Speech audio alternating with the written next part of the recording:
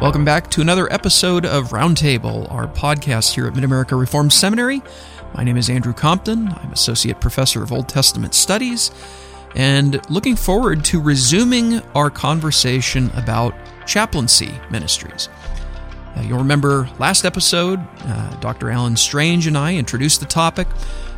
Alan gave something of a background to how some of our churches have originally gotten into chaplaincy ministries, and we discussed broadly about the many opportunities there are for ministering the gospel of Christ outside of what you might call a traditional solo pastor role. And we started to get a sense of the numerous opportunities for ministry that we find in the chaplaincy. Well, over the next few episodes, we're hoping to welcome some guests who serve in different forms of chaplaincy or have served in different forms, just to get a sense, again, of ways in which ministry is happening in a number of settings outside the ordinary weekly rhythms of a local church. So this morning, I'm really thrilled to have two of my colleagues here, Brian Blummer, our Director of Enrollment Management, and Reverend Paul Ipema, our recently hired Assistant Professor of Ministerial Studies, so a new face here around the seminary, although not a new face to ministry in general. Joining us also is Jared Luchabor, our Director of Marketing. It's really good to have you with us, gentlemen, and we're looking forward to hearing your reflections on your time ministering to prisoners. I'm Jared Luchabor, jumping in here. Thank you, Brian and Reverend Ipema, for joining me today. Yeah, thanks for having us. Thank you. Could each of you at least introduce us in the beginning here? Which prisons were you both involved in your ministry? Yeah, with mine, I was strictly a chaplain at Westville Correctional Facility, which is Indiana's largest state prison, and I was there for about 4 or 5 years. How many inmates? How many inmates were there? How many inmates were in that prison? Yeah, there were 3,000 inmates on the camp there with 4 chaplains on the staff. Oh, wow. So we were pretty spread out with our specific areas, and we covered all the security levels there. So we had ones who were minimum security. They'd go out on work details. You'd see them at the dunes or something like that, cleaning up trash. And then we had all the way to Supermax, where they weren't seeing other human contact at all. Wow. So, okay. Yeah. What about you, Reverend Ipema? Where were you stationed? I served several different prisons, both in Illinois and Indiana. I served at the Danville Correctional Center, which is about an hour and a half south of where we're at here at the seminary. It's a medium security level facility. Most of the men in that prison had served time at a maximum security prison and have been leveled down, as they say, to medium security because of the time that they spent, also because of good behavior. I also had opportunity to teach at the Indiana State Prison in Michigan City, Indiana, which is a maximum security prison. And then also the Westville prison where Brian was at as well. I taught at all 3 facilities. I also had opportunity to conduct chapel at the Stateville prison in Joliet, Illinois, which is also a maximum security prison. What inspired both of you to become involved in prison ministry or chaplaincy? Brian, let's start with you. Well, I had this option right after seminary that was called Clinical Pastoral Education, CPE. It was purely an option that I did for myself, and I'm so glad that I did. That kind of cemented the idea for me because I had this inclination through seminary that I wanted to do it. Part of it was just having nerves for public speaking, so I knew I didn't want to do a traditional pulpit ministry at that point anyways. But I also had, beyond that, a grandpa who was a care pastor growing up, seeing him do that work, and then he also went into a hospice chaplaincy. I just really was inspired by that. I enjoyed talking with him about his work and hearing the interactions that he was having, caring for people that way. And that was such a treat. Finally, prison chaplaincy came, though, through being able to volunteer with different organizations that were around here, a Cook County Prison Initiative, a Chicagoland Prison Outreach, but also Divine Hope eventually coming around with Paul. And that was really fun then when we would cross paths at Westville. Sure, yeah. Being through security and then walking in together, Paul and I here. So, okay. Yeah, that was there was the cementing of the idea, but then growing it. And for me, it was very providential how the Lord led me into prison ministry. I never thought that would be something I would ever do. Not because there was no interest, I just didn't think that it would ever happen. But back in 2010, I had begun a series of courses with the Christian Counseling and Education Foundation in suburban Philadelphia. I wanted to enhance my ability to serve as a counselor in the local church, as a pastor.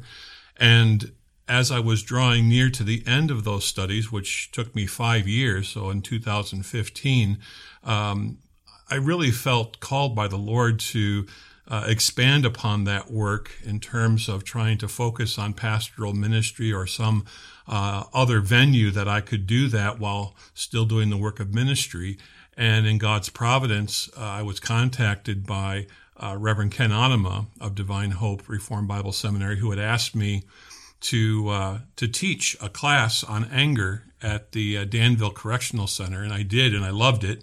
That really got me interested in it, and he informed me that the seminary was looking at expanding their faculty and adding another member who would be focusing on ministerial studies. And so, as it turned out, later that year, in the middle of the year 2015, I applied for a position at Divine Hope and was called to do that work, and loved it very much. It was a remarkable, wonderful time in my life in terms of the ministry experience in prison. So elaborate on that ministry experience. What was the ministerial approach that you each took in building relationship with inmates, sharing the gospel with? I'm curious now. What did that ministerial experience look like with your relationship with the inmates? Well, for me, I was in an academic format, classroom format. So my interaction with the students was primarily as an instructor, but the kind of instruction I gave was designed to be a very practical, discipleship-oriented sort of instruction. Even though it was called Divine Hope Reformed Bible Seminary, we weren't really a seminary. It was a name that we chose because of reasons that were beyond us. It was a name really that was given because of legal issues, that we couldn't call ourselves a college or anything like that, or a Bible school, so we called ourselves a seminary. But when people asked me what we did in prison, I told them it was intensive discipleship. So it was education, but education that was geared towards teaching the men how to be Christian men, how to be Christian husbands, fathers, members of society, how to function as a Christian in prison and also outside of prison. But there were plenty of opportunities also to cultivate relationships, to do counseling. There were a number of opportunities where students would come to me and talk to me about problems they were having, whether it was in prison, but more frequently issues with their family, particularly with a spouse or a former spouse, or with their children. That's a very common problem that men in prison have. So we were able to provide counseling and advice, and then also conducting chapel services. You have many opportunities to speak with individuals who are not even part of the Divine Hope program. They simply attended chapel and they had questions. They wanted us to pray with them, which we were happy to do. So there were all sorts of opportunities to cultivate relationships. And I would say in particular, the one that stands out for me was I taught a group of men, varied in size from about 6 to 10 men, who would lead the chapel services. And so we did that for several hours once a week. And I became very close with those men, and am very happy to say, very grateful to the Lord that many of those men continue to lead chapel services at the Danville Correctional Center. Yeah, and I always thought it was fun, Paul, because the volunteers and the chaplains were the same, but we're also different. You know, I don't know if you ever noticed that too from our work. But it was just, there were similar qualities to our work, but also different. in that we had to be more guarded as chaplains. We had to be more careful because the administrative side of chaplaincy could consume us, where you guys were 100% out with the inmates, the offenders, working with them, discipling. And we're back doing paperwork, we're screening volunteers, things like that. So that became an interesting balance to have to walk through as a state employee now. There was very much the care side. So our volunteers led our services. They taught a lot of our classes. What I made sure that I did was, in an 8-hour workday, be out in the camp 6 hours a day. And most of that was just going barrack to barrack, bedside to bedside. There was a hospital unit in the prison. We had a hospice unit at Westville, which was really interesting. Yeah. When you think about that, prison, and you have people who are on their deathbeds, Wow. sometimes a year at a time. But going out, doing counseling, doing visitation of the flock that way. Yeah.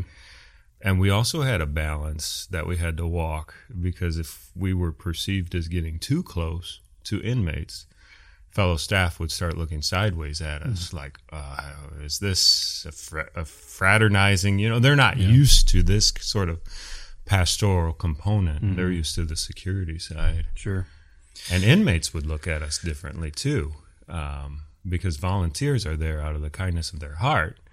And they look at us. We're not corrections officers. We're not in that blue uniform that they're used to seeing, but we're still there for a paycheck. And that can sort of make them look at us sideways too. Like, what's our motive for being here? And you had to be out and about to build that rapport, to kind of get over both of those sides. Let the staff see you're not there for inappropriate reasons, and let the inmates, the offenders, see that you are there for appropriate reasons. Yeah. How'd you guys balance not only the spiritual dynamics of your work and your conversations with the men in prison, but even just the practical needs of the inmates in your ministry? Well, for me, with working with Divine Hope, we were fairly limited in our ability to address practical needs. I'll give you an example. At the Indiana State Prison, we made a practice for some time of giving to our students free of charge basic toiletry supplies, because most people don't realize this, but in prison, the inmates have to pay for things like toothpaste and toothbrushes and other things that are basic to personal grooming, even in prison. And unless they have outside support, it's very difficult to find enough money, even from their jobs, which pay very little, to meet those needs. And so we would donate supplies like that, deodorant, body wash, that sort of thing, shampoo. And eventually that came to an end for reasons I'm not entirely sure of, but we were told, no, we can't do that. The warden had said to us that has to stop. And that was a very hard thing to do, because we had several students that dropped out of our program because they had to find a better paying job on campus there at prison so they could afford basic necessities. So for us, we were fairly limited in what we could do. And I would just say, and Brian can speak to this perhaps more fully, but you're warned by the administration at the prison that those sort of personal, practical needs, you are to be very careful even talking about them, because there's concern about volunteers like myself trafficking supplies. That's something that's monitored very carefully. You jeopardize your ability to go to prison if you are doing things inappropriately. In fact, every year we get tested as volunteers over the policies of the state regarding what we can and cannot do with those who are incarcerated. It's very clearly stated that pretty much everything that we want to do beyond our instruction has to be pre-approved by the administration. Mm-hmm. Yeah, it's interesting you say jeopardize your ability to go to prison. Some of these guys are fighting for their lives to stay out, but that's just where we are. But you are absolutely right. the suspicions that can arise, the challenges, the issues. You're always on this tightrope, between the practical and, the inappropriate and things like that. It's really this strange, bizarre world that's in there. People always ask me, though, like, how free were you? Was it, you talk about different things that are going on in the world now, like, do they tighten you from doing your work and things like that? And I said, I was never freer, I think, to do the gospel work than I had ever felt anywhere else. The guys know who I am. I was an all-male facility. There's female facilities. I'm sure it's the same there. They knew who I was. I walk on the deck, hey, chap, and they knew that I was a Christian, that I was a Christian chaplain. And so they would ask questions, and that prevented the certain policies that were out there of evangelizing. I forget what the technical term was, proselytizing. Mm-hmm. There were those barrings and policies and so forth really never came into play because they were initiating the conversation anyways, and they knew who I was. So it was very freeing. And at the same time, we would have our clerks come to the office and they'd bring their sack lunch with them, and you'd look at this bologna that they would have with them, and it's not even bologna. It's a total mystery meat, and it's like, these guys, they're doing such good work for me. I'd love to bring them a good meal, and things like that are they're totally out of line. They're totally against policy, and it's just like it pulls at my heart, to see that. And meanwhile, I'm bringing leftover meatloaf from home that's just worlds better than what they have. It's so hard. Yeah. Did you guys ever experience having to navigate some potential conflicts between your faith and the policies and regulations of the prison system? I don't know that I experienced that in a profound way. I think there were some minor issues that came about. You had to be very guarded in terms of addressing issues of a political nature. In fact, it's best to navigate away from that. I remember I had made a comment in class one time regarding somebody from American history that I described as a devout Christian man, and a student took exception to that because this man had been a slave owner.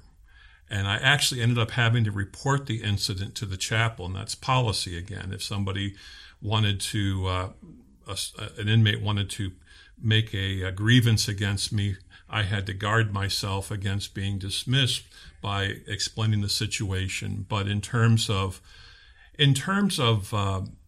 policy, we had to be careful also not to speak negatively about other faiths or other denominations even. Say, for example, in a chapel service, especially, I think, where you have a wide variety of men, not just men from our program at Divine Hope. So we tried to be positive about what it was that we were presenting and not really interacting with other religions or other parts of the Christian faith. So I would say that was really what we had to navigate more than anything else. Mm-hmm. Yeah, and again, it was a different situation for the chaplain. So, for example, during business hours, Islamic prayer comes about. And so we have to open the chapel to Islamic prayer. And because it was business hours, they didn't want to give up custody staff, correctional officers, to go and supervise and do the paperwork of the service and all that. So they would have me in the Islamic prayer service, again, not participating, but greeting the guys, welcoming them. We had to make sure that there was equal and ample time for every organization. And there are more religions in prison than they ever teach here in missions and evangelism or anything like that. Wow. Beyond, what's in our textbooks and all. So it was an eye-opening experience. Yeah. And again, there was nothing uncomfortable about it because I'm welcoming the guys and greeting them.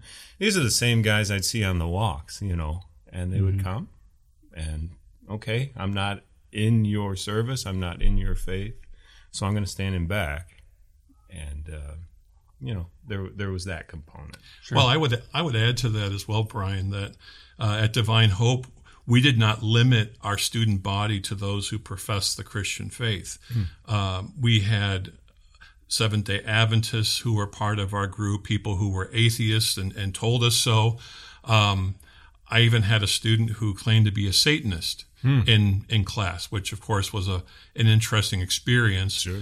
But looking at it from an evangelistic ministry point of view, why wouldn't we invite them? We're here to teach them the gospel.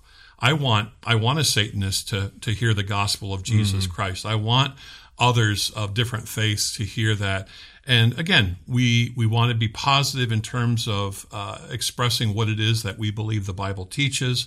But certainly there are a wide variety of men in chapel services as well. You get all sorts of people that will show up, some of whom are there because they want to hear the gospel and because they want to worship. There are others, as Brian well knows, who are there for other reasons, which I don't know that I'll get into, but let's just say they're less than honorable purposes. In fact, other chaplains have told me, for example, at the Indiana State Prison, there was all sorts of inappropriate behavior going on during the chapel service, including gang activity, gang business, drug transactions going on. So again, we want to allow as many as want to be there and can be there, but we also want to make sure that what is the focus is the gospel. You guys willing to share any examples of or stories of inmates who have experienced transformation or positive changes as a result of your ministry or chaplaincy?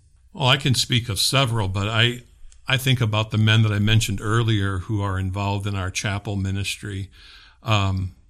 I've seen them mature. Now, many of those men are committed Christians when they start with our program.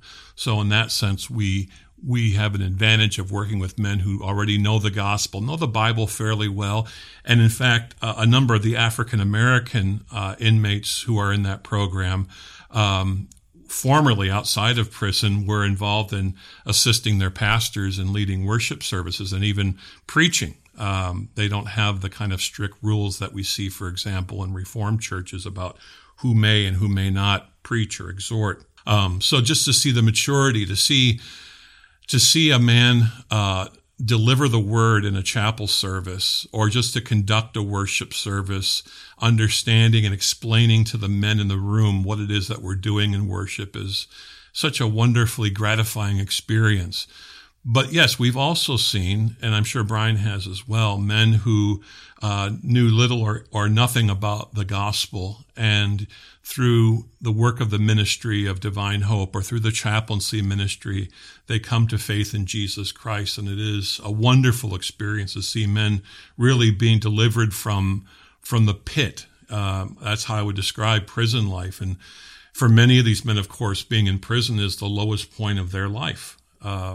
I always assume that when I lead a chapel service, is that many of these men are wrestling with, how am I going to deal with my life now that I'm at this point? This is as bad as things have become for me. And I often will say that you may discover, looking back years from now, that the greatest blessing is that the Lord brought you to this place and turned your life around. And there have been a number of men that I saw in nearly 8 years of ministry in prison, men who came to faith in Jesus Christ. And it's just a remarkable, wonderful thing to see God's grace at work in their lives. From our standpoint, we kind of had to take the little successes that came along the way. The guys that are lining up for their Divine Hope class, and they're all excited to go there. Like, that was a little boost to the energy to keep going in the job, to see that, or to go to the graduations too. And I was just so thankful that Divine Hope would include us as chaplain staff in those ceremonies. So just those little things along the way, because if you take the sort of macro, like what do people think is a success, not going back to prison, you come to realize the system can be just so weighted against that goal. If you have a job and you lose the job, you go back to prison. Or if you have a job, you can't get released to go to a parole appointment, you could go back to prison. And so you just need those little boosts for when John has left, but he's come back. Well, okay, maybe there's a circumstance I don't know about, but let's help him keep going, and use that. I just think, too, like I saw my first adult baptisms in prison. How incredible, and I started this job after seminary. I'd been in Reformed churches all my life, so this would have been, I was 34 years old when I started this job, and I'm seeing my first adults converted, brought into faith. How cool that was to be able to participate, to enjoy that, to witness that. Just really good. So we probably have some, perhaps, listening right now who have the desire to enter into the prison ministry or chaplaincy. What advice would you give to someone considering that career? I would say if they want to get involved in prison ministry, I certainly would encourage that. And I think Brian would agree, there's an urgent need for volunteers and for ministry in prison. It is such a dark and in many ways a hopeless place, and the light of the gospel is so urgently needed in that sense. I would say even if someone doesn't want to make that a vocational transition, if perhaps, say, you want to be involved on a volunteer basis in your spare time to do that, contact a local prison. See if there is some way that you could lead a Bible study or participate in some way. People who are in the chaplaincy there are always looking for volunteers. Brian hasn't said it because he's modest, but my impression of where's this going? My impression of most chaplains, I would say all the chaplains I've worked with, they are overwhelmed by a mountain of administrative duties. And quite frankly, they have precious little time to do pastoral work. And many of them have testified to that to me, that they're so grateful for people like us who come in there and do that work as volunteers to help them, because they simply don't have time or opportunity to do that. So I think there are a couple of ways that people can get involved. Perhaps our churches can begin to organize ministries, and maybe someone may look at full-time vocational ministry in prison. Like I said, there's certainly a need for that, but I think on a broader level, many people can get involved. And I have told people, and I'm sure Brian would agree with me, my experience has been when I have brought people from various churches to attend a chapel service, I have never had one who was sorry that they went to the chapel service. Every person that I have brought to prison, either in a chapel service or in a classroom setting or at a graduation ceremony, many of the board members from Divine Hope would come to the graduation services, are always impressed with what they see and are very touched by how grateful these men are. These men are overwhelmingly grateful that someone cares enough to come and visit them and bring the gospel to them and minister to them, to pray with them and to talk to them about their faith and about all the ways in which their faith has affected different aspects of their lives, personally, family, and basically how they cope with prison life in light of the fact that they've come to faith in Jesus Christ. Yeah, I would say, remember, it's a beautiful world coming into the prison. Seeing things like that, it's also very bizarre. You interact with things that our bubbles and circles don't typically interact with, and that's okay. You can get through it, and sometimes, the right person comes and thrives. For us, ministry on the inside, we had a wealth of volunteers who were willing to do that. We were very thankful for that. I would say, there's ministry that happens on the inside, but think outside the box too, and remember that incarceration is as much on the outside as well, because we have probation and parole, Absolutely. And reentry centers and all these things. So there are opportunities outside the wire, outside the fence, that you can interact with as well. So looking at those, bringing them toilet supplies as well, or clothing, thinking even of like khakis and shirts, because when they leave the reentry center, they need a job interview, and so remembering those things as well. There's correspondence ministries too that you can do as a Christian. So like a Crossroads prison ministry, you don't even need to go into the fence. If you're a long drive from a facility, well, now you can minister to someone by being sort of a pen pal, grading their Bible studies that they send you, but also sending them letters and notes. Those are ways you can interact as well. So I would say for someone who's considering it vocationally, it's not for someone who's just a dropout of the ministry. There are actual needs that are there. There are gifts that suit. It's not because you failed over here, come over here. Right. If you have a real gifting, a real heart, a real calling, that's legitimate. And I was glad in the intro conversation that Alan Strange pointed out there is room in church orders, even in Presbyterian circles, for this kind of a ministry. But I would say be guarded, be pointed when you go into your interview. Ask administration and ask fellow chaplains. Lord willing, there's fellow chaplains who are there. What are the goals for my ministry? If it's all paperwork, then they need to tell you that. I was very thankful when I went into my interview. I asked that question, and they said, we want someone who's going to be out and about.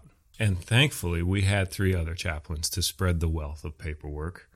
Eventually, it can grow, and you need to fence out your space, But be very pointed in that interview. What am I supposed to do? And weigh that against your gifting, against your calling. And Lord willing, I pray that it would bring a very faithful ministry ahead of you. I would add to that as well that if this is something that interests you in terms of actually going to prison and ministering among the incarcerated, you must be flexible in terms of understanding that you're entering into a situation, a field where, as Brian has mentioned now several times, you have all sorts of strange and often conflicting ideas about religion. Also understand that many of these men have little or no knowledge of Scripture or of the gospel story, anything like that. So you must be flexible and not so firm and so inflexible about people. Your expectations need to be, I would say, reasonable. And in that sense, too, you need to be patient, because change in that environment is often slow and it's incremental. If you think that after one chapel you're suddenly going to find a group of men who are fully converted to the Reformed faith, guess again. There are all sorts of things that have to be sorted out. Ministry is messy, whether you're in prison or outside of prison. And if you can, and I say this to seminarians as well, if you can't deal with the messiness of ministry, you ought not to pursue ministry. At least you ought to think twice about pursuing ministry. Ministry is messy, and even more so within the context of prison. And just the environment in which they live, the pressures against which they face are sometimes overwhelming, especially, for example, and Brian can speak to this as well, that when there's a lockdown, say there's been some kind of an assault either upon another inmate or upon a staff member, and they go on lockdown for sometimes weeks at a time, maybe even months at a time. The effect of that upon the psyche and the spiritual well-being of the inmates is palpable. I mean, it's quite remarkable. And again, you have to be able to deal with those things and deal with disappointments also of being told, for example, you can't come because of a lockdown. You can't do this or you can't do that. And you have to be flexible enough to say, I'll work with the system, I'll work within the system, and the Lord will use me in the way he sees fit. Mm-hmm. I would just add to that, if I can. Take care of the chaplains who are in your life and take care of their families. Mm-hmm. It's a lockdown. You feel the sort of powder keg that a prison can become. Tensions rise, stress goes up. But in general, too, the question is always, who chaplains? The chaplains, you know. And so take care of them, champion them, chaplain them, and champion them, champion their families as well. Because I know for a fact the last day I walked out of the facility, on my last day of the job, my wife breathed a sigh of relief, you know. And so be good to them, care for them. They need it. They need it too. Well, thank you, Brian and Reverend Ipema, for taking the time to join me. And this is really enlightening to hear about prison ministry, so thank you. Thank you.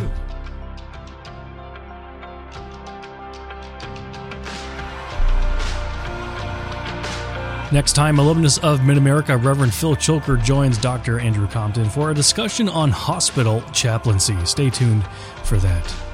For more podcast episodes, you can find us on our website at midamerica.edu/podcasts and wherever you listen to your favorite shows. Be sure to search for and subscribe to Mid-America Reformed Seminary's Roundtable. I'm Jared Luchabor. Till next time.